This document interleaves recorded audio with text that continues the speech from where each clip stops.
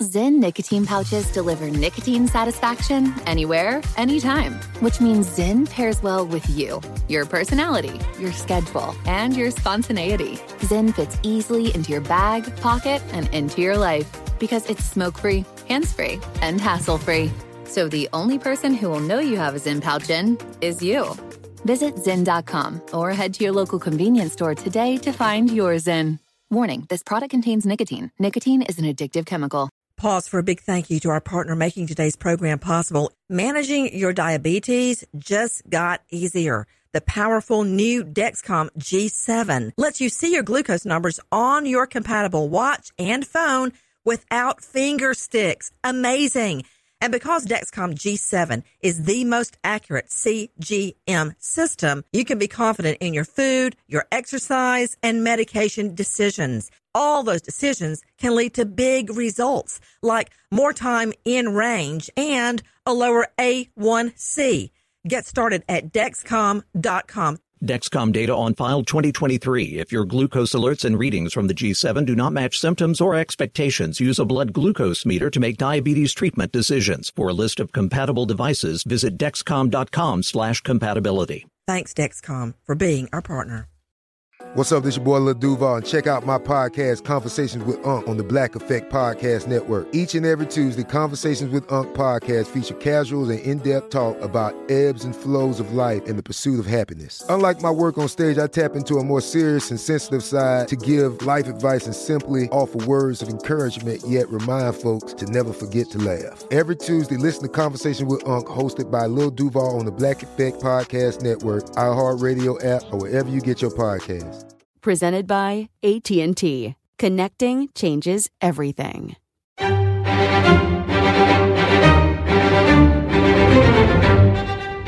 Crime Stories with Nancy Grace. Hello, everyone. I'm Nancy Grace here with Fox Nation, and we are just outside the Murdaugh murder trial courthouse. It's happening right behind us. It's been quite a day in the courtroom this morning. Let me tell you what's been happening so far. It took the defense a long time to get started. They were cross-examining a crime scene analyst. She was really good on the stand, Melinda Worley. Now, we met her for the first time last week. The state had her up on direct examination. The cross-examination this morning, it was Dick Harpootlian at his best. But can I tell you, he really had the gum in the works. He did not have all of his photos and his demonstrative evidence ready. There was a lot of shuffling around in the courtroom, long delays.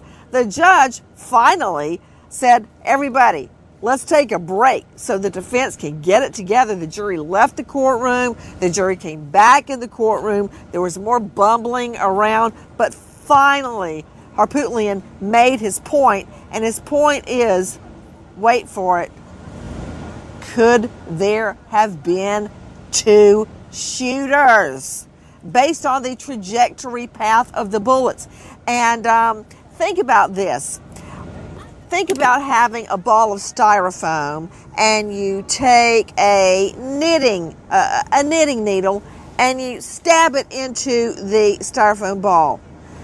That needle will be the trajectory path of the bullet aiming, okay?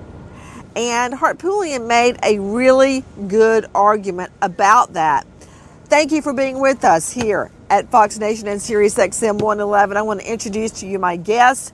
I'm going to take them one at a time. First, I want to go to Robert Crispin, private investigator, former DEA, Miami Field Division. Now he's at Crispin Special Investigations. For those of you just joining us, we're live outside the Murdaugh Courthouse, and I've learned a lot this morning. Robert Crispin, please try and explain in simple terms what Harpootlian is up to in the courtroom. Smoke and mirrors. He's trying to put a bunch of smoke and mirrors up to the jury to detract them from the truth.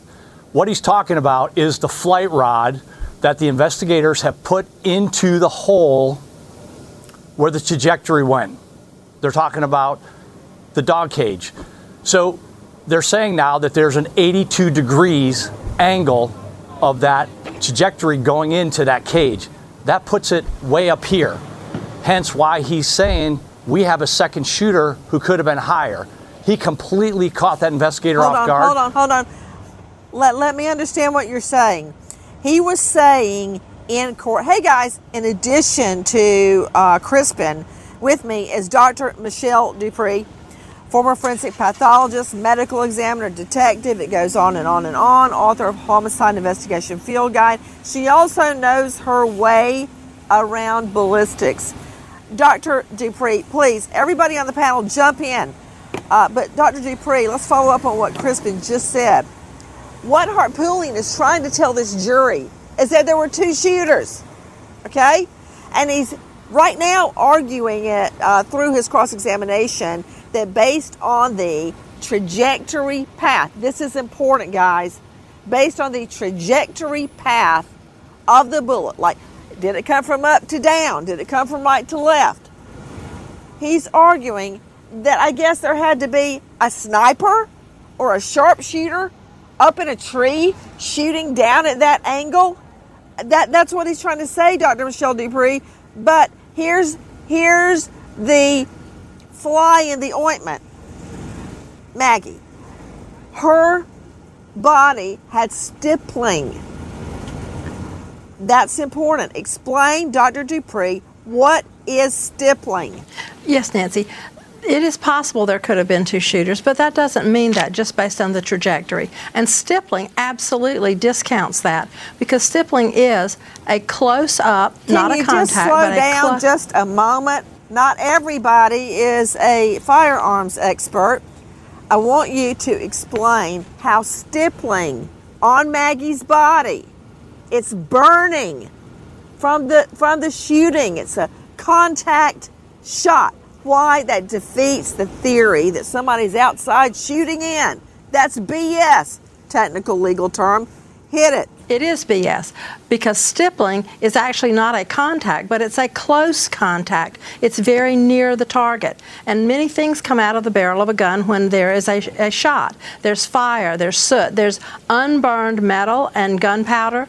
And this is actually small, very small particles of unburned metal that will scratch the surface of the skin. It cannot be wiped away. This actually injures the skin, and it indicates, by definition, that this was a close-range shot. So the theory that there's a shooter off in the distance shooting, or even 10 feet away, that won't fly because Maggie has stippling on her skin. It was almost, if not a contact hit. Hey guys, I'm hearing in my ear, straight out of the courtroom with me, Ann Emerson, senior investigative reporter, WCIV, host of Unsolved South Carolina, the Murdaugh Murders, Money, and Mystery, which I have listened to about 10 times, Ann Emerson.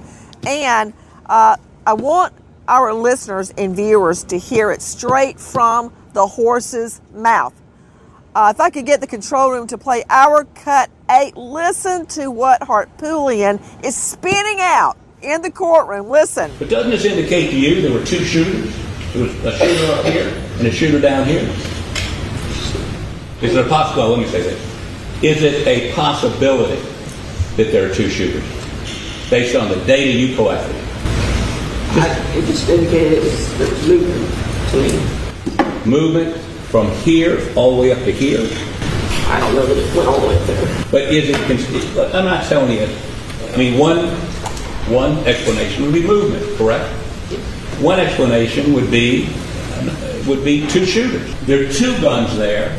One's a shotgun, one's an AR, and we now see that AR is being shot from way up here, correct? I can't see that, no. It's somewhere along that line. Could someone have been a lookout there? They went there to kill Paul, and that's the lookout. Maggie surprised them. They thought she was gone. I have no idea. Reasonable, though, right? Right? I wasn't there. I know you weren't there, but none of us were there. We're trying to figure out what happened that night. And clearly, one reasonable explanation is two shooters. One explanation. Okay, so one explanation, two shooters. What in the hey? You know, I can tell you this much. Ann Emerson, I'm going to have a t-shirt made, and it's going to say, I love Melinda Worley. Did you hear Harpootlian tried to lead her down the garden path? And she was very nice about it. She'd go, no, I didn't get that at all. Tell us what happened, Ann. She stayed on point for sure for the state. She's been working really hard to keep what they've been working on just on point the whole way through. You're absolutely right about that. And Harpootlian spent a lot of time this morning trying to line up angles that would have brought in just that, a little glimmer of a doubt that there could be two shooters involved. Now, the state fought back on that. Oh, they sure did.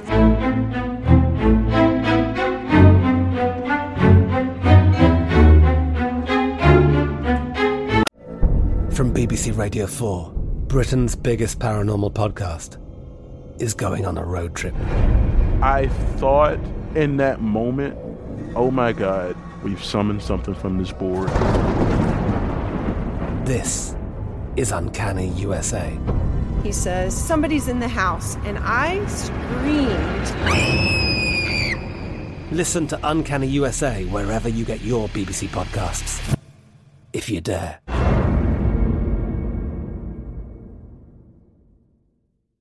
Big thank you to our partner in making today's program possible is Grand Canyon University.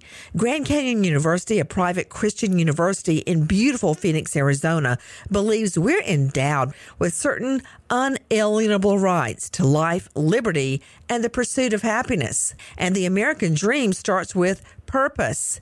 GCU equips you to serve others in ways that promote human flourishing and create a ripple effect of transformation for generations to come.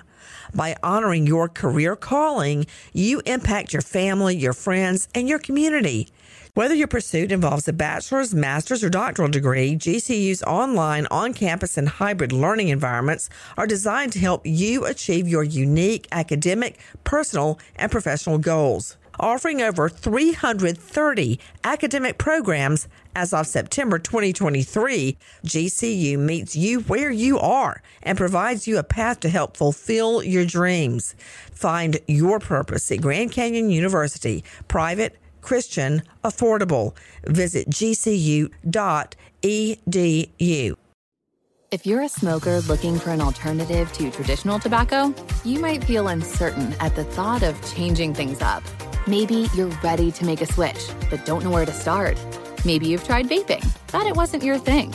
Maybe you've heard of smokeless nicotine products, but aren't familiar with the options. Meet Zyn, America's #1 nicotine pouch. Zyn nicotine pouches deliver nicotine satisfaction anywhere, anytime. Which means Zyn pairs well with you, your personality, your schedule, and your spontaneity.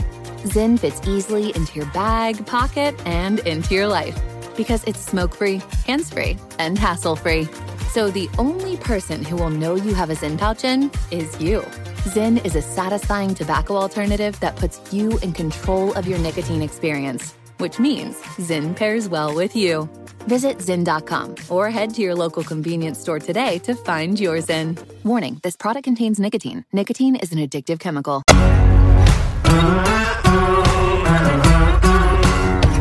Crime Stories with Nancy Grace. Hey guys, I'm hearing in my ear, in addition to Robert Crispin, Dr. Michelle Dupree, Ann Emerson joining us, Dr. Angela Arnold, and boy do we need to shrink, high-profile psychiatrist joining us out of the Atlanta jurisdiction. I'm hearing in my ear that now joining us also outside the courthouse is Eric Bland. He is the founding partner of Bland Richer, and you may know him more by the fact that he has been representing the Gloria Satterfield family. If you didn't know that name before today, let me tell you who Miss Satterfield was. The longtime housekeeper and nanny. She helped raise these children. Paul, now dead, and Buster, who was sitting about 4 feet in front of me in the courtroom. Eric Bland, I haven't talked about Murdaugh's grand entrance into the courtroom, but he certainly made one today. Cool, calm, collected. I noticed not wearing a wedding band.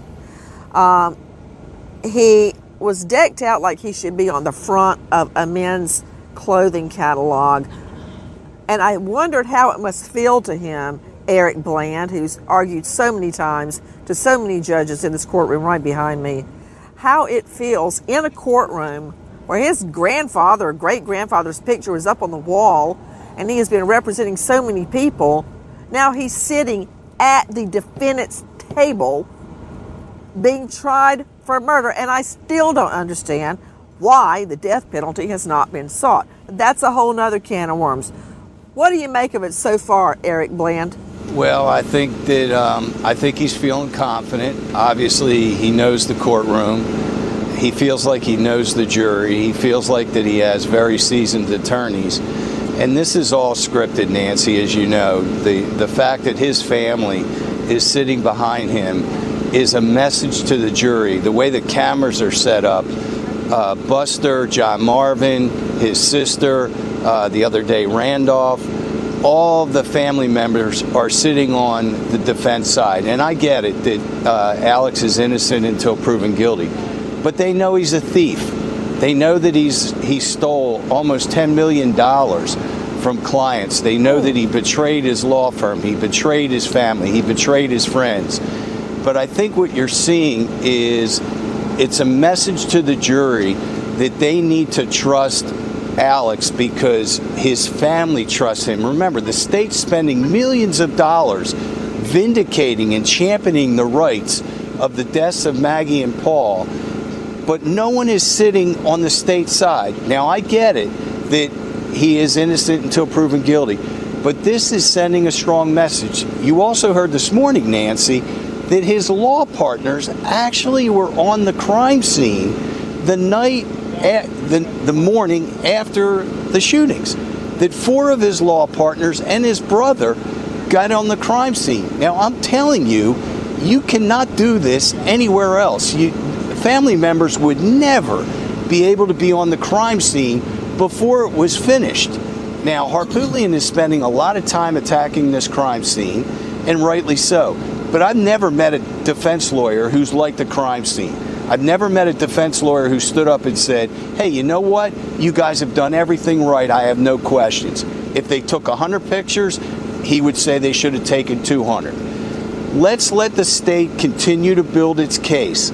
It's like building a house. You got to start with the foundation so that it can fortify that house. And that's what they're doing. They brought in the person who secured the crime scene. They're putting the person to make sure they preserve the crime scene, the person who gathers the evidence, then they bring it back to the labs.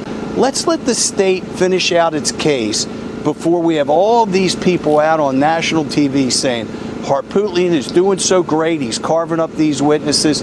These ladies that have been witnesses for the past 3 days, I think have made my state proud. They are credentialed, they are educated, they are serious, and they've done a good job. So that's what I have to say right now.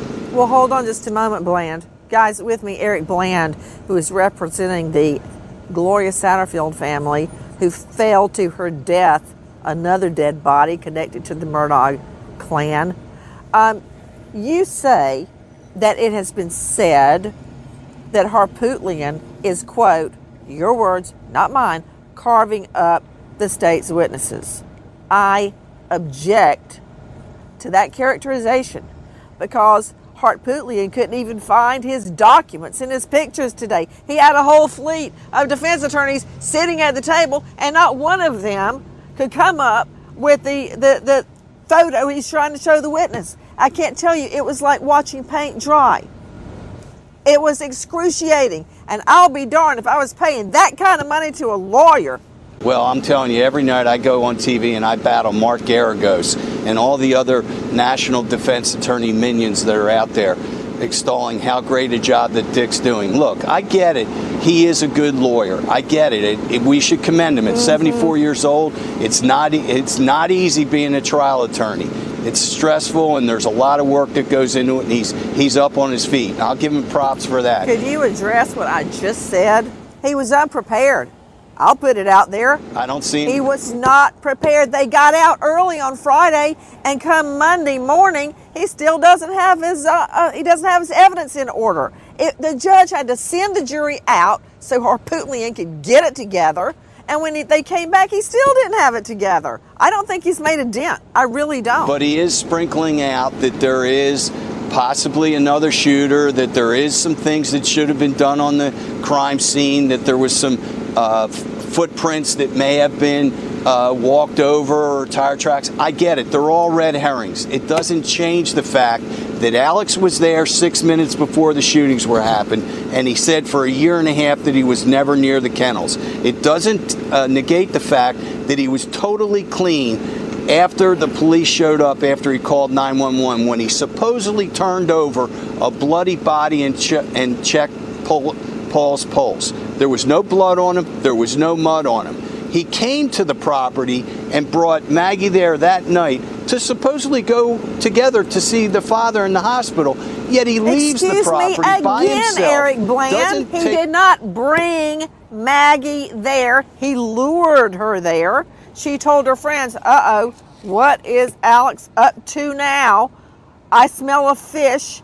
She didn't want to go, but he lured her there.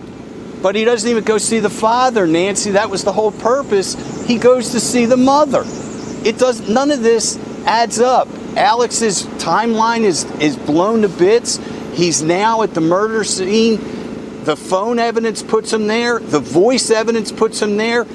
We now know that he changed his clothes from 7:45 to 10:15. These are potent facts that need to be stressed. The only criticism I may have of the state is that they should have shown an overlay of the Moselle property. I've been there.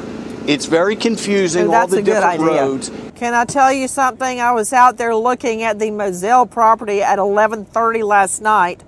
I see what you mean. An overlay would be very, very helpful. With me is Eric Bland, high-profile lawyer, joining us here outside the courthouse. And I got to tell you something else. Let me go to Ann Emerson on this, WCIV. Watching Creighton Waters after seeing,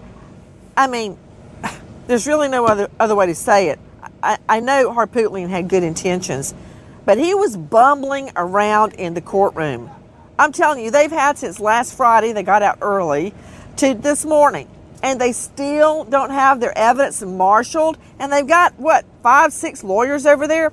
But when Creighton Waters got up to conduct the next direct exam, it was like a symphony.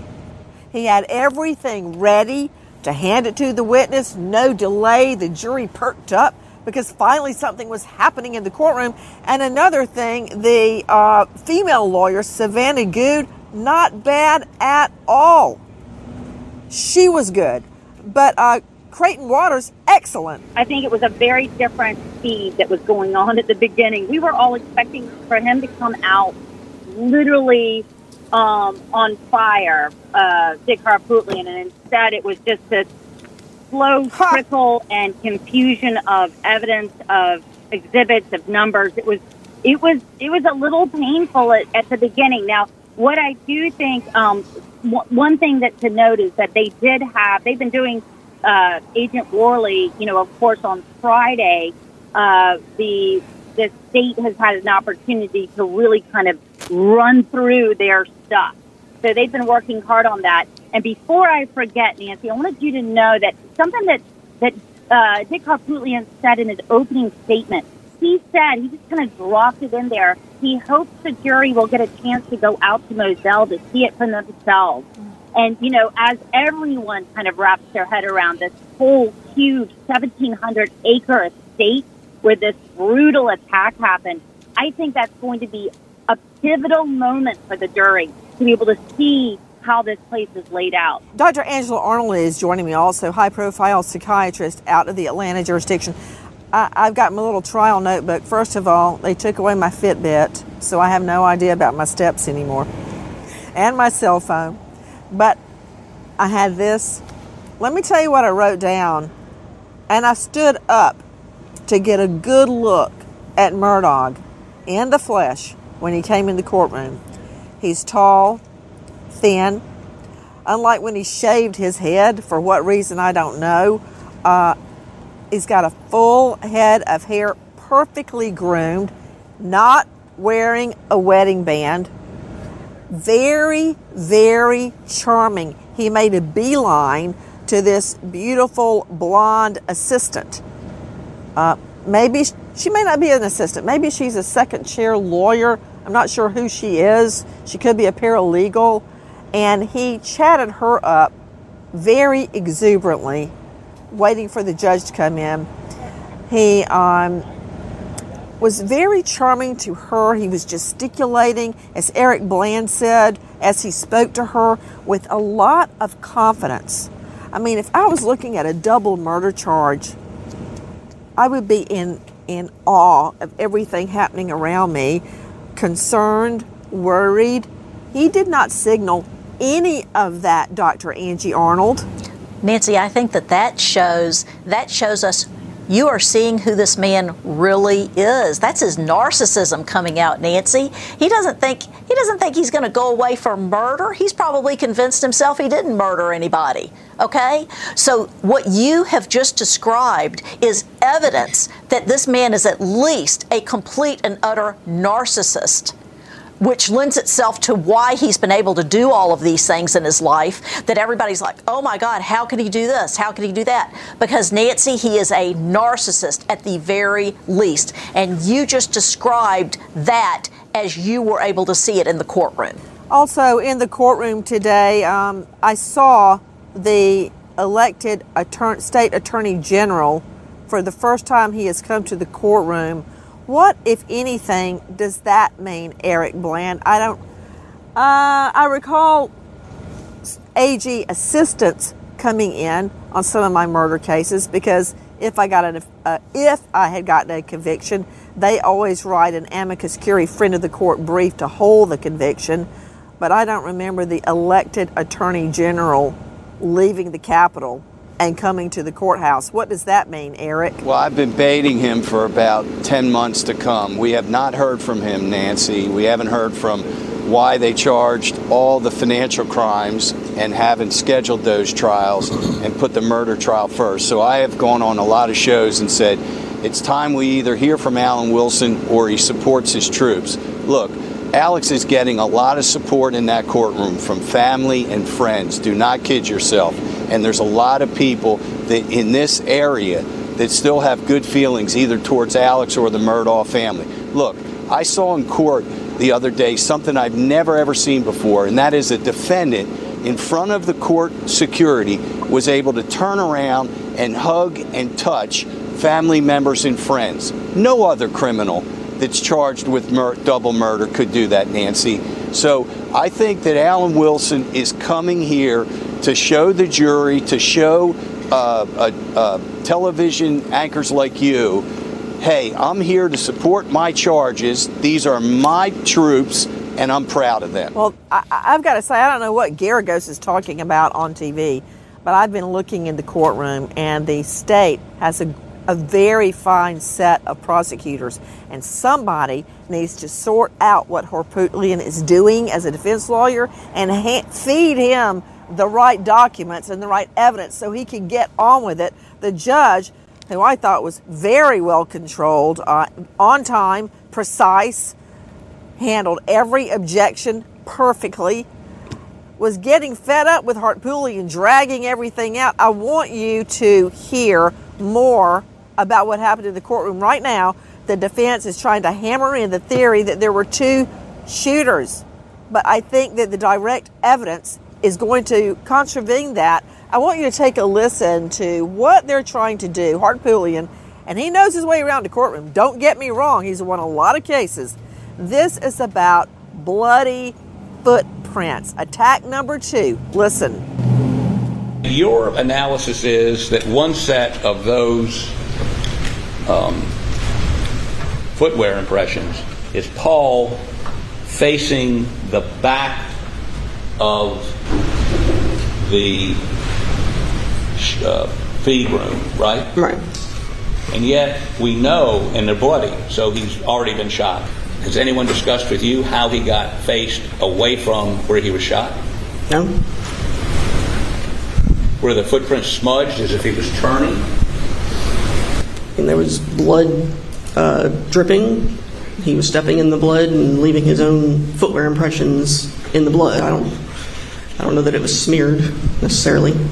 You can't explain how he got shot in the front when he's at some point soon thereafter is facing backwards. I can't say which way he was facing when he was actually shot. Guys, that's the woman I'm talking about, Worley, the criminalist. And there was a moment in the courtroom, Ann Emerson is joining me from WCIV, that he, Hart Pootlian, actually tried to crack a joke with her. I believe, let me check my notes, she said she was a senior criminalist, and then he tried to crack a joke with Worley about being special, like, what's special about you, something to that effect. And she just, it was like water on a duck's back to her. But the jury did not laugh. Okay, that's why you shouldn't crack jokes as a lawyer in a double murder case. The jury did not laugh along with Hart Pootlian. Well, that was like the third time this has happened, too, that I've been counting. We had that happen. We had earlier when he referred to the handling of a cell phone as like they must have just held it like a can of pork and beans. And there was kind of that same feeling right then. What I'm trying to say is in any way, if his goal was to make fun of her being a special agent, I don't know what, the jury didn't laugh, and I don't think they even got it. But that said, she stayed strong. She did not exhibit any emotion one way or the other. And what you were just hearing about the bloody footprints, let's get back to the actual evidence for a moment. He's saying to Worley on the stand, well, did anybody tell you which way Paul was facing when he was shot? And she said no. And Hart Pootlian acted like she should know that. She's a crime scene analyst. That's not what she's there to do. And I don't know if that was lost on the jury or if they got it. What do you think? I hear Bland jumping in. Go ahead, Eric. Dick is trying to draft every single agent to go beyond what their job is. Well, why didn't you do this? Why didn't you do that? And the answer is because it's not my job. Again, building a case and building an investigation happens in segments, in blocks, interconnected. And Worley is not the analyst. Her job is to gather evidence. She doesn't make conclusions. And Hart Pootlian was trying to score points by saying, well, why didn't you do that? And her answer is, because that's someone else's job in this investigation. And that's what I think the jury did see that. I was very impressed with Worley, as I was with some of these other officers. They didn't knuckle under to Hart Pootlian's sarcasm, and they were just Jack Webb, just the facts, presented themselves, and walked off and go back and do their jobs. That's what we want with our law enforcement officers, Nancy. I wish they wouldn't say, that's not my job, because that tends to suggest some sort of apathy, like that's not my job. But to the point of saying, well, sir, I'm a crime scene tech. My job is, and say what her job is, because she did her job, and she did a darn good job. She talks about getting a 10:33 p.m. call in the middle of the night. She gets out of bed, and she's at the crime scene at 12:07 in the morning, ready to process a double murder scene. To have them say it's not my job could make them sound apathetic, like, I'm not doing it, that's not my job. That's not at all the case. They were doing their jobs and doing a pretty good job of it.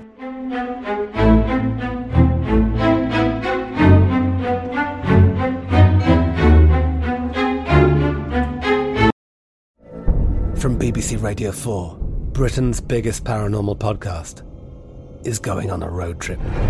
I thought in that moment, oh my God, we've summoned something from this board. This is Uncanny USA. He says, somebody's in the house, and I screamed. Listen to Uncanny USA wherever you get your BBC podcasts, if you dare. From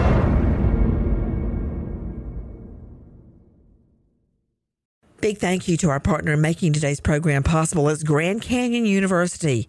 Grand Canyon University, a private Christian university in beautiful Phoenix, Arizona, believes we're endowed with certain unalienable rights to life, liberty, and the pursuit of happiness. And the American dream starts with purpose.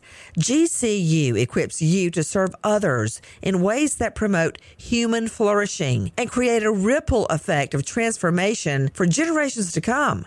By honoring your career calling, you impact your family, your friends, and your community.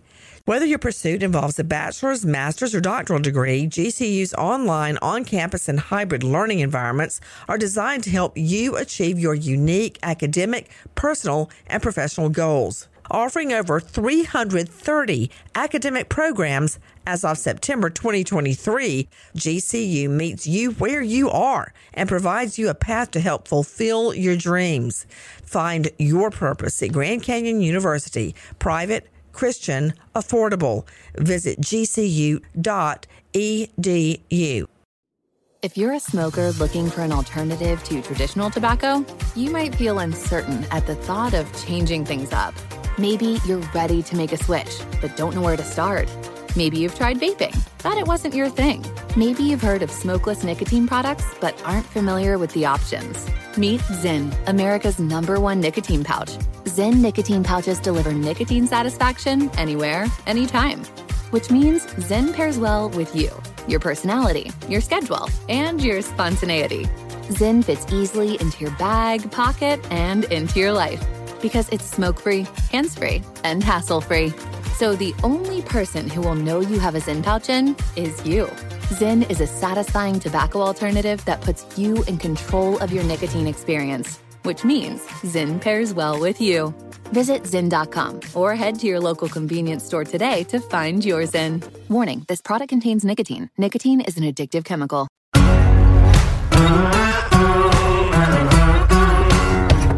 Crime Stories with Nancy Grace. Guys, we got a 3-prong attack going on this morning in the courthouse right beside me in the double murder trial of legal heir Alex Murdaugh. There is the 2-attacker theory, and that's based on the trajectory path of the bullets that entered the bodies of Paul and Maggie. We have the bloody footprint attack, suggesting the state screwed up the scene. There's no nice way to put it. And we have the 3rd prong of this morning, attacks about blood on a shirt or lack thereof. Take a listen to this straight out of the courtroom. You would agree with me that this shirt it doesn't look like it just came back from the laundry. It's got smudges down here and generally stains here and there, correct? It's not completely clean. And there seems to be something on the bottom that looks like a handprint, does it not? I didn't see a handprint. That was on the body cam footage where he was wiping his face with the shirt right there. You did this with LCV, right? That's what they call a presumptive test. It could be human blood. It could also be animal blood. It also could be detergent. Could it be something other than human blood? It doesn't determine whether it's human or not. Right. So it could be animal blood. It's possible. Could be detergent. Detergent, oftentimes. Bleach, maybe. Bleach. Okay. Okay, he's talking about testing the shirt with LCD testing. Ann Emerson joining us, WCIV, ABC News. This is Harpootlian's 3rd prong of his attack on the state's some of their most critical evidence this morning.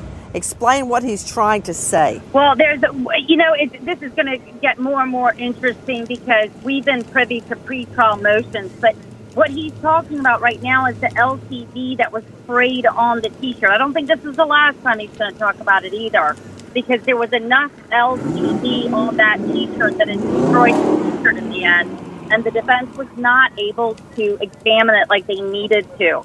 Now, what we did hear was that the test came back after the LCD, which is this sort of do we see anything on there? And they go and they look at it with FEMA trace. They take it one more step further, and at that point they say no blood is found. And then he cut it off and went straight to the short. We did not, I feel like, got a clear end of the testimony on that, which means that he's got a lot more to say about that, is what I'm thinking from the defense. I don't think they're done yet. Robert Crispin joining me, former DEA and Miami field officer. Crispin, thanks for being with us from CrispinInvestigations.com.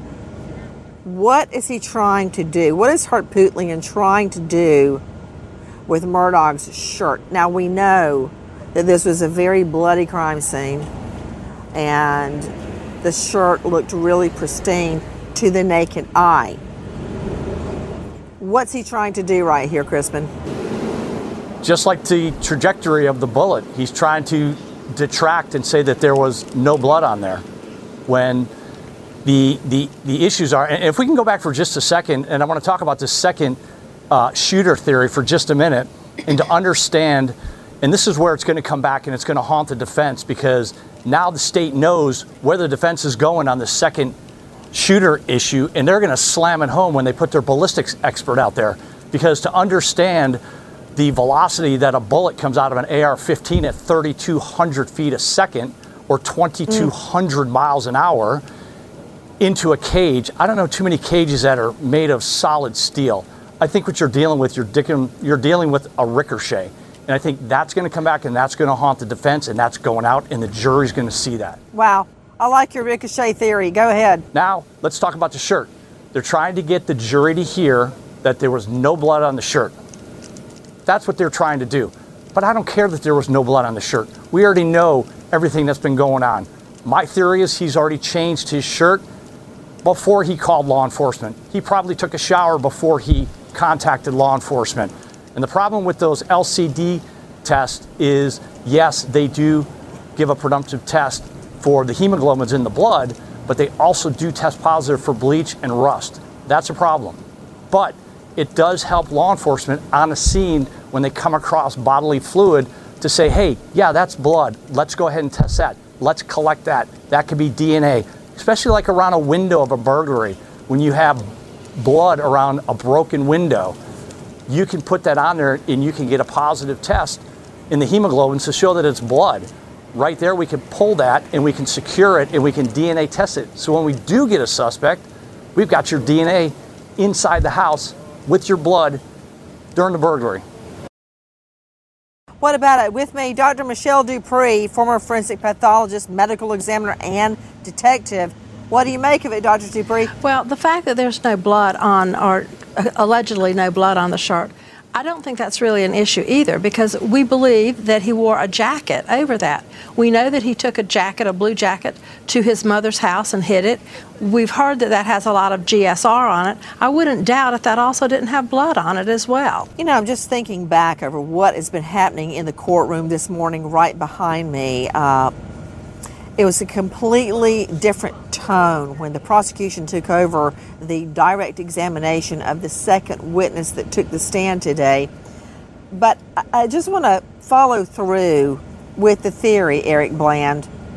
The presumption of innocence, of course, we all understand that. But to believe that Alex Murdaugh did not commit a double murder, Eric, we would have to believe that he was at the murder scene, about 5 or 6 minutes before the murders, and that he was back at the murder scene an hour later, and that somehow in that 1 hour time period, somebody else came in and murdered both of them and got away scot-free. Is that the theory? That is the theory. The problem for him is that when he comes out of the house, he's going to smell gunpowder. That was an urban warfare that took on there with the 300 rifle as well as 2 shotguns. When he gets in his car, he's going to at least have heard before he got in his car the shots, or he's going to smell gunpowder. Plus, he sent numerous messages that neither Paul nor his wife answered. So I just don't understand how he thinks it's going to be reasonable for somebody to assume Yep, I left the scene of the murders. I went and saw my mother. I started creating my alibi by texting and making phone calls to a lot of different people. And then I come back and all of a sudden I decide I'm going to go to the chemicals and the kennels, and now I discover the murder scene. Nancy, I do want to address one thing. There's one thing that is stuck in my craw since Dick Harpootlian did his opening statement, and that is he said it was his honor to represent Alex Murdaugh. Now, I don't mind a defense attorney saying, I represent Alex Murdaugh and I believe he's not guilty of murder. But he knows that his client disgraced our legal profession, stole $10 million from his clients, of which I've gotten $7.5 million back for our clients. But I don't know a lawyer in the world that would stand up and say, it's my honor to represent a thief that disgraced our profession. You just made me think of something about going to see his mother that night. Isn't the whole reason he lured Maggie to the hunting lodge was to go see the father? Wasn't the father in Savannah Memorial Medical Center? Weren't they supposed to go see? He died 2 days later. I thought the whole reason was to go see the dad. But correct. He didn't go see the dad, and he certainly didn't take Maggie to see the dad. You know what else is not credible, Nancy? The fact is that he said when he got in the car with the investigators, it was the boating accident. My son, Paul, had numerous death threats against him. What parent in the world wouldn't report that to the police? There's not one police report where Paul, the mother, the father reported that his life was threatened. That is not another credible explanation, Nancy. Oh, guys, yes, I've got that teed up for you. He is asked. Go ahead, jump in, doctor. Okay. So also that same night, he is asked about his relationship with Paul, and he answers something I find very strange. He says, as good as it could be. What does that mean? As good as it could be under the circumstances? I think that was a strange answer. That's a really good point. I'm going to have to bring in our shrink on that, but I want you to hear this.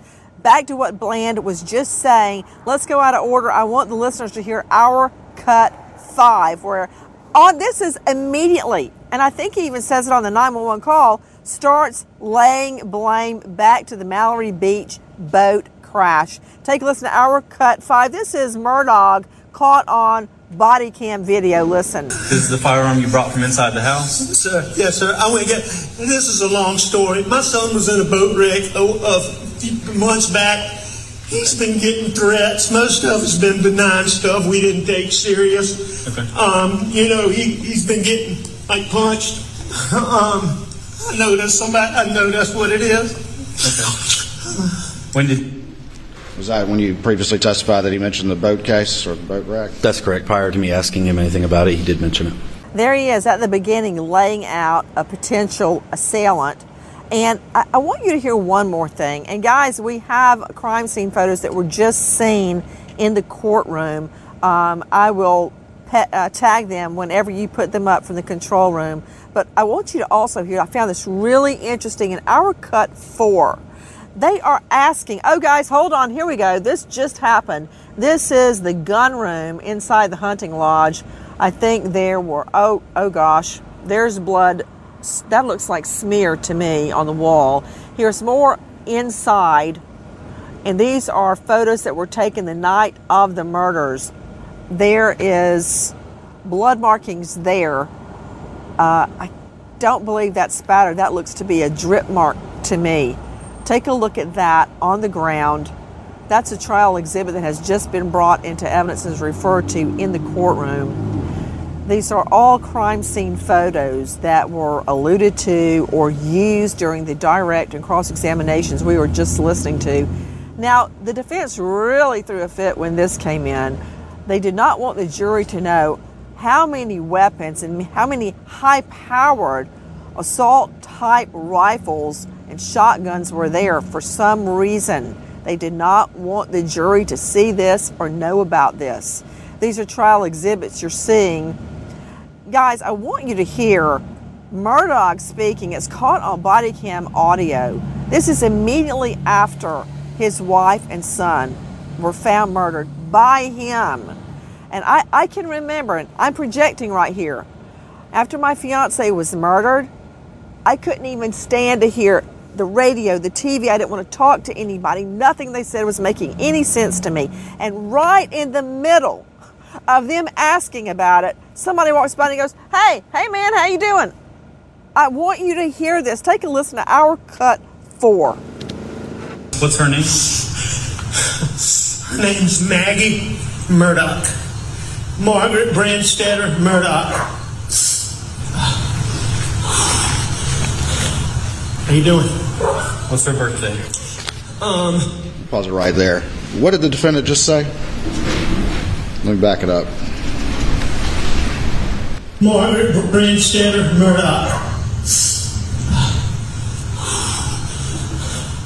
How you doing? What did the defendant say right there? So while I'm in the process of gathering information about the 2 victims from Mr. Murdaugh, somebody walks by behind me, and he pauses what he's telling me to say, hey, how you doing? How you doing? Yeah. And who was that he said that to? I'm not 100% certain. I believe it was a fire rescue individual. Okay, can I bring in our shrink? And I mean that in a loving and caring way. Dr. Angie, and I know I'm projecting and everyone acts differently, but I couldn't eat, I couldn't drink, I couldn't think after Keith was murdered. And here a guy's walking by and goes, hey man, how you doing? His wife and son are lying there with their brains at their feet. He's like, hey man, what? Nancy, you are so right about that. Dang. It shows how detached he is from what happened. And again, smoke and mirrors, like everyone is talking about. How in the world could you take your mind off of this and just go, hey, how you doing? You could never do that. And I do realize that everyone reacts differently to things, Nancy, but not in such a cavalier fashion. You would not see that kind of behavior from someone who was truly upset and truly attached to the individuals that were murdered in front of him. I'm circling back to our guest. Ann Emerson is joining me straight out of the courtroom, joining us WCIV. Ann, give us a recap of what has happened this morning once Hart Pootlian got his papers in order. That took about the first, I would say, 35 minutes at least. That's correct. Yeah, once we got through the cross on Agent Worley, we were able to learn a little bit more about what was going on with, you know, as far as what the defense was trying to accomplish here. As we've discussed, they were trying to establish that the crime scene was not preserved and secured in a way that would rule out other shooters, other people being on the scene. That's something he's been doing for the last few days of testimony since the very beginning, really. And they also really wanted to make sure that everybody knew about the blood stains. And once they got through the T-shirt being clean, and how could somebody with a T-shirt that's clean could have been part of such a brutal attack, we got into what was going on with the prosecution. The state has fought back. They came back with a lot of evidence. Not only what we talked about with the cell phone evidence, they're really narrowing that timeline, because we know that Paul was a young person. He used his phone all the time. At 8:44, he talks to his buddy. And then 8:59, when his buddy tries to call him back, this is evidence that's already getting put in, on the record. He doesn't answer. And Maggie doesn't answer. Hold on just a second, Ann. I want to nail down that time. I've got so many notes I took, but you just said it perfectly. What time does Alex Murdaugh, what time does he say? Well, no, let me nail it down even better. What time is the Snapchat that Paul sends his friend? And we heard a little bit about that this morning. It seems that Paul was taking care of a friend's dog, and the dog had some type of an injury. That is a Snapchat video that everyone's wanted to know what's the content. The friend asked him, I think his name was Rogie. Oh, here we go, right here. Rogie Gibson. And he asked Paul, just take a video and send it to me. So Paul takes the video, and in that video, it's very clear that Alex Murdaugh is there. What time was that video sent, Ann? Well, we were told in the opening statements, they talked about the cell phone video. And that would have been what you're talking about, this Snapchat. And we're waiting to see, I think we're waiting to still hear a little bit more details about that. What I heard in testimony today was the phone call that Paul made to Rogan Gibson at 8:44 p.m. And at 8:49, Rogan replied, obviously they're talking about this injured dog, and he goes back and says to that Marion wants to take it to a vet, try to get him to sit and stay, and don't want him to be moving around. And that was to Paul from Rogan. And then that was a text. And then, he doesn't hear anything. He sends, 1, 2, 3, 4, 5. I've got 5 phone calls from Rogan to Paul after that, starting at 9:10 p.m. And 9:58, He sends another text. He tries to reach Maggie, doesn't happen. So it really narrows that timeline. And I think that Snapchat video is going to be that Poland one that the prosecution's hoping to bring in to really make it obvious that something bad happened in a matter of 5 minutes. And this was... Oh, in just a few moments, because the way I've got it written down, and Ann, correct me if I'm wrong, to Eric Bland, veteran trial lawyer who's representing the Gloria Satterfield family, that they were going back and forth about the video of the dog at 8:44. At 9 o'clock sharp, that's what I've got in my notes, calls from the friend, Rogan Gibson, were unanswered. And that is when I think we have our time of the killings at 9 o'clock. He kept trying to text him and call him, and finally at 9:34, Eric Bland, he texts Maggie to tell Paul to call me. And Maggie also does not respond. So between 8:44 and 9 o'clock, 2 murders went down. That's the way I see it, Eric Bland. Yeah, at 7:45 is when the Snapchat was, Nancy, and that shows Alex in a different set of clothes from what we understand.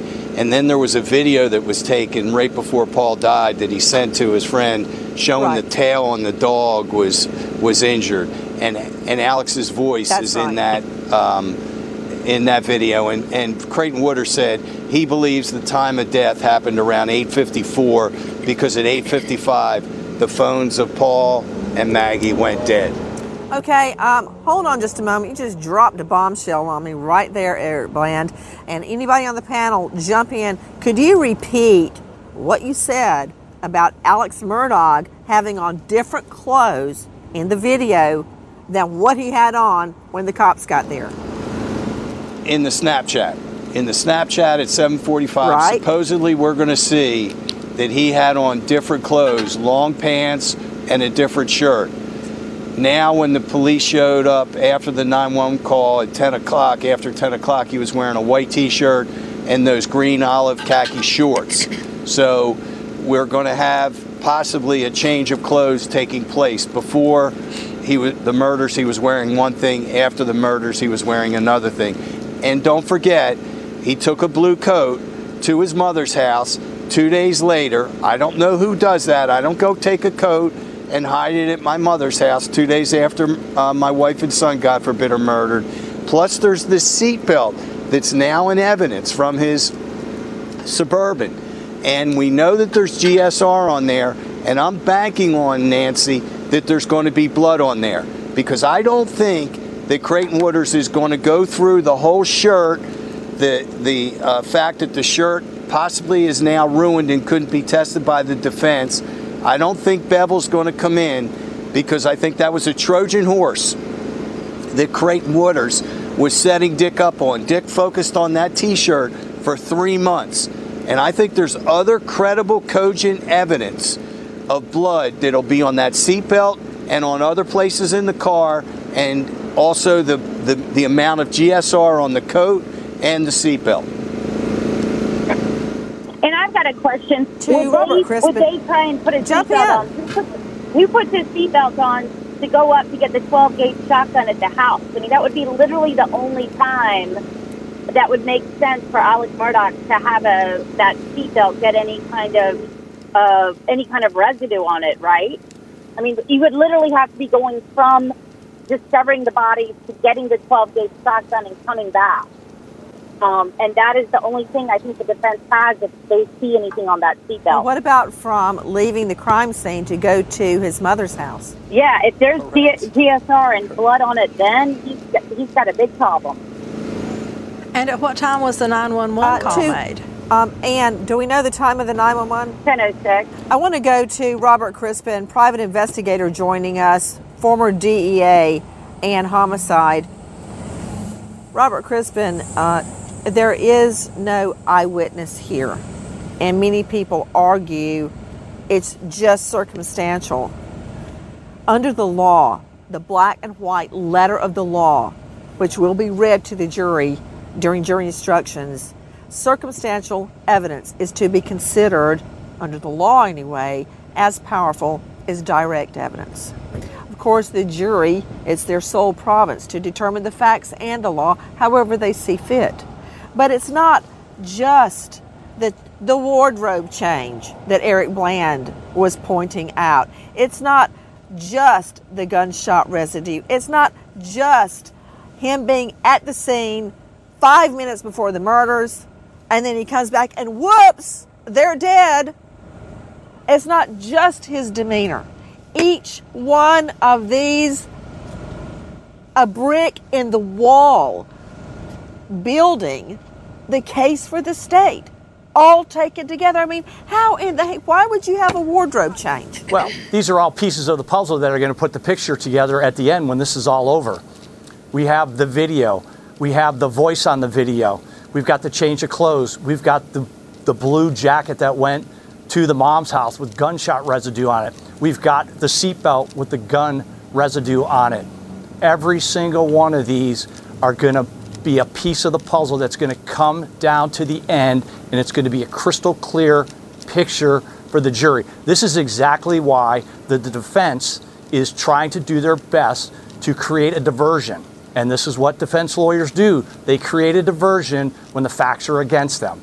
So you're going to see in time as this plays out, and obviously there's a lot more to come, that puzzle's coming together. And I think at the end of this, I don't even think this jury's going to deliberate very long.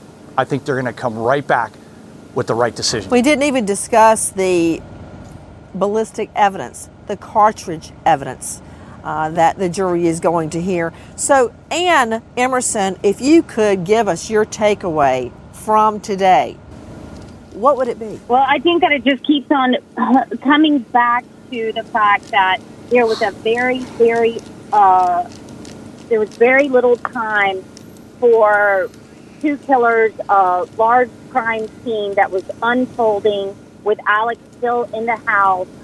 It's a tough mountain to climb for the defense to be able to say that he wouldn't have heard or smelled or witnessed anything happening down by the kennels within that period between the time that the murders happened and when he went to his mother's, which we know is at 9:06 p.m. because that's when his car turned on.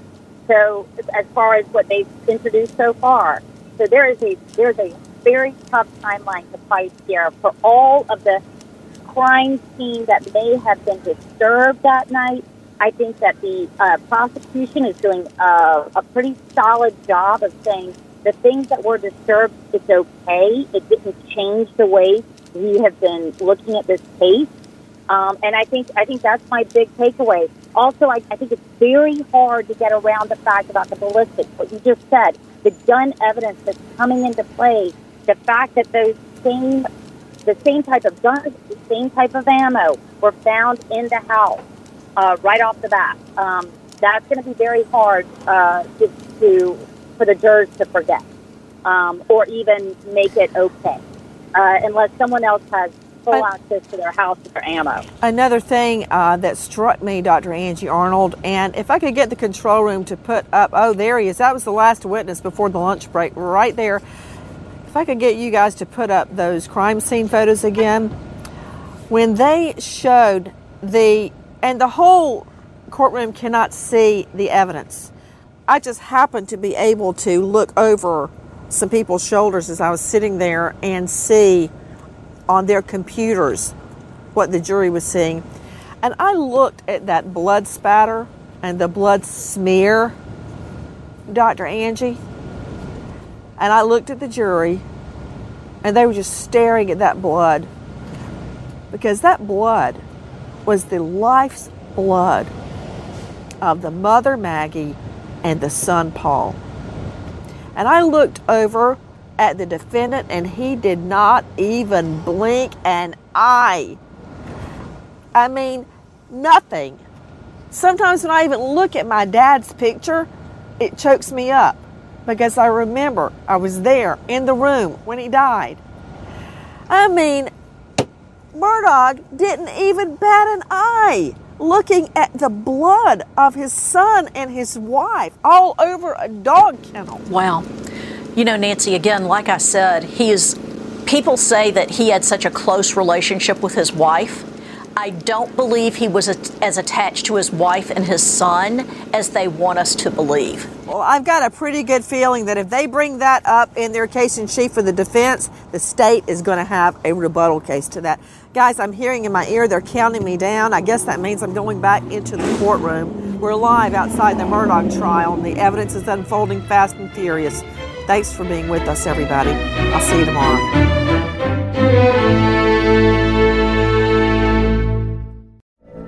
From BBC Radio 4, Britain's biggest paranormal podcast is going on a road trip. I thought in that moment, oh my God, we've summoned something from this board. This is Uncanny USA. He says, somebody's in the house, and I screamed.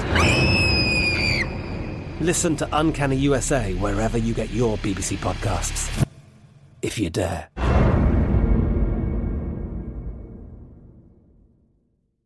Pause for a big thank you to our partner making today's program possible. Managing your diabetes just got easier. The powerful new Dexcom G7 lets you see your glucose numbers on your compatible watch and phone without finger sticks. Amazing. And because Dexcom G7 is the most accurate CGM system, you can be confident in your food, your exercise, and medication decisions. All those decisions can lead to big results, like more time in range and a lower A1C. Get started at Dexcom.com. Dexcom data on file 2023. If your glucose alerts and readings from the G7 do not match symptoms or expectations, use a blood glucose meter to make diabetes treatment decisions. For a list of compatible devices, visit Dexcom.com/compatibility. Thanks, Dexcom, for being our partner. Zyn nicotine pouches deliver nicotine satisfaction anywhere, anytime, which means Zyn pairs well with you, your personality, your schedule, and your spontaneity. Zyn fits easily into your bag, pocket, and into your life because it's smoke-free, hands-free, and hassle-free. So the only person who will know you have a Zyn pouch in is you. Visit Zyn.com or head to your local convenience store today to find your Zyn. Warning, this product contains nicotine. Nicotine is an addictive chemical.